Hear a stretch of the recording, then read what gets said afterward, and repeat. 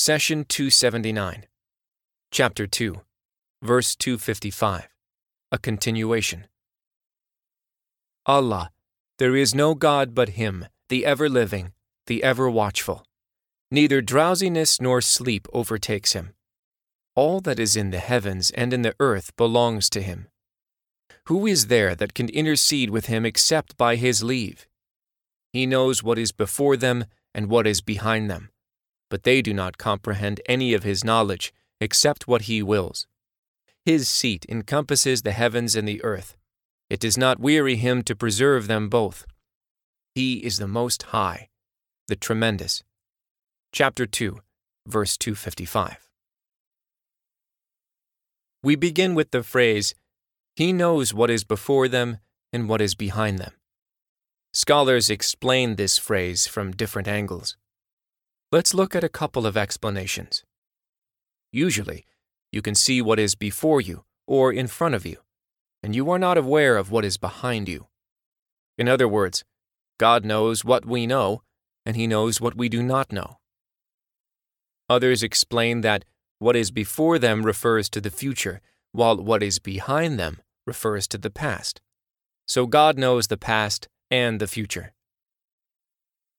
We answer that God knows all. He knows what we know and what we do not. He knows what is in our world and what is beyond our world. And He knows the past, present, and future. He says, He has the keys to the unseen. No one knows them but Him. He knows all that is in the land and sea. No leaf falls without His knowledge, nor is there a single grain in the darkness of the earth, or anything, fresh or withered, that is not written in a clear record. Chapter 6, Verse 59. God's knowledge is comprehensive and complete, while our knowledge is limited and deficient. In fact, we cannot even imagine the vastness of God's knowledge, because if we understood how vast His knowledge is, it means that His knowledge has limits. He says, but they do not comprehend any of His knowledge, except what He wills. Let's look at the sources of our knowledge. First, we can research and draw conclusions. For example, a student who is given a math problem can use the information in the problem and his or her prior knowledge to reach the answer. Scientists can use the information they already know, plus the materials in the lab, to run experiments and learn something new. Even this type of knowledge falls under the rule, but they do not comprehend any of His knowledge except what He wills. Another source of knowledge is gifts from God. How, you may ask? We answer that Allah has set a preordained birth date or reveal date for every piece of knowledge given to humanity. Just like each one of us has a set birthday, each piece of knowledge has a set birthday. Sometimes, this birthday coincides with scientists researching and exploring. Other times, the birthday of a certain piece of knowledge falls during a time when no one is looking. This is when scientists trip over a great discovery by chance. In fact, most of humanity's major discoveries happened by chance. Let's look at a few examples. The discovery of penicillin, one of the world's first antibiotics and a turning point in human history, happened by pure chance. In September of 1928, Dr. Alexander Fleming, a bacteriologist, returned from a summer vacation to a very messy lab bench. Upon examining some bacterial colonies, Dr. Fleming noted that a mold called Penicillium notatum had contaminated his petri dishes.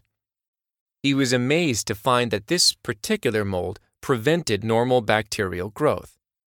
Here are Dr. Fleming's own words in his journal.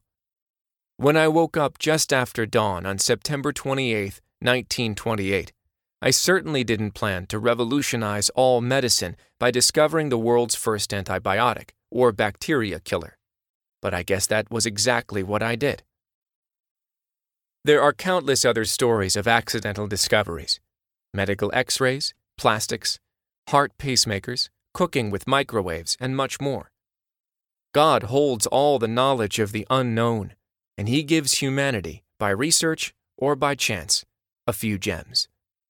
He says, "We will show them our signs in every region of the earth and within themselves, until it becomes clear to them that this is the truth.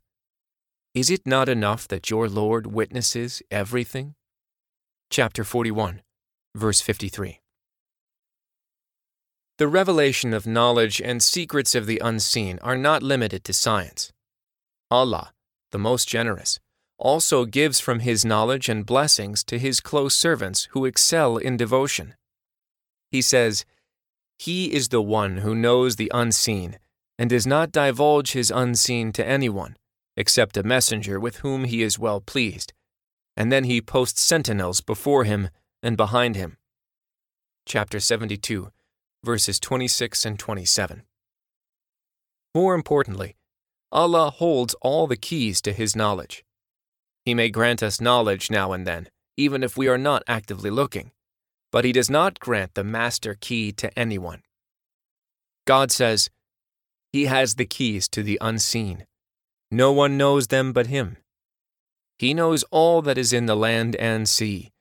No leaf falls without His knowledge, nor is there a single grain in the darkness of the earth, or anything, fresh or withered, that is not written in a clear record."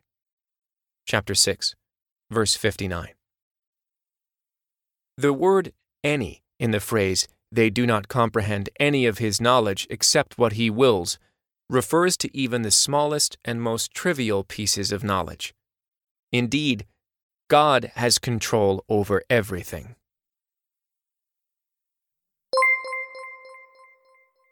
The Prophet, peace be upon him, said, "Convey my teachings to the people, even if it is only a single verse." Please take a moment to subscribe and to share with your family and friends.